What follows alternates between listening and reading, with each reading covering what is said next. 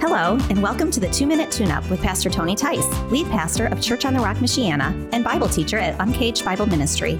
It's our prayer that today's 2-Minute Tune-Up will provide a spiritual adjustment for the soul. Hello, and welcome to our 2-Minute Tune-Up. I'm Pastor Tony, and today we're looking at Colossians chapter 2, verses 4 and 5.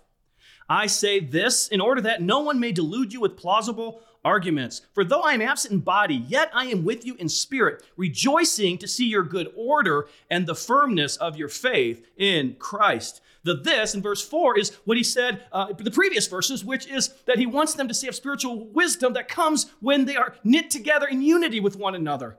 And so what Paul is saying here is, even though I'm not there with you, he's referring to the church in Colossae, he's saying, I rejoice in knowing that you have unity, and he mentions firmness of faith, that there's maturity.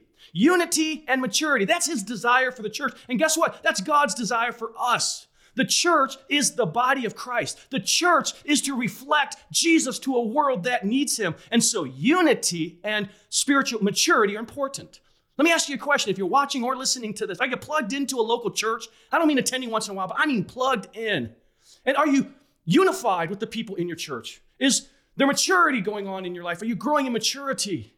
Are you helping others be unified in the church? Are you helping others mature? We don't attend church. We are to be part of the body of Christ. And we are to help pursue unity and maturity as part of the church, the family of God. The church represents Jesus to the world. Are you plugged into one? That's our 2-Minute Tune-Up for today. We hope you were encouraged from God's Word today. If you're looking for more resources for studying the Bible, please go to uncagedbibleministry.com. And if you live in the Michiana area, we'd love to have you join us at Church on the Rock.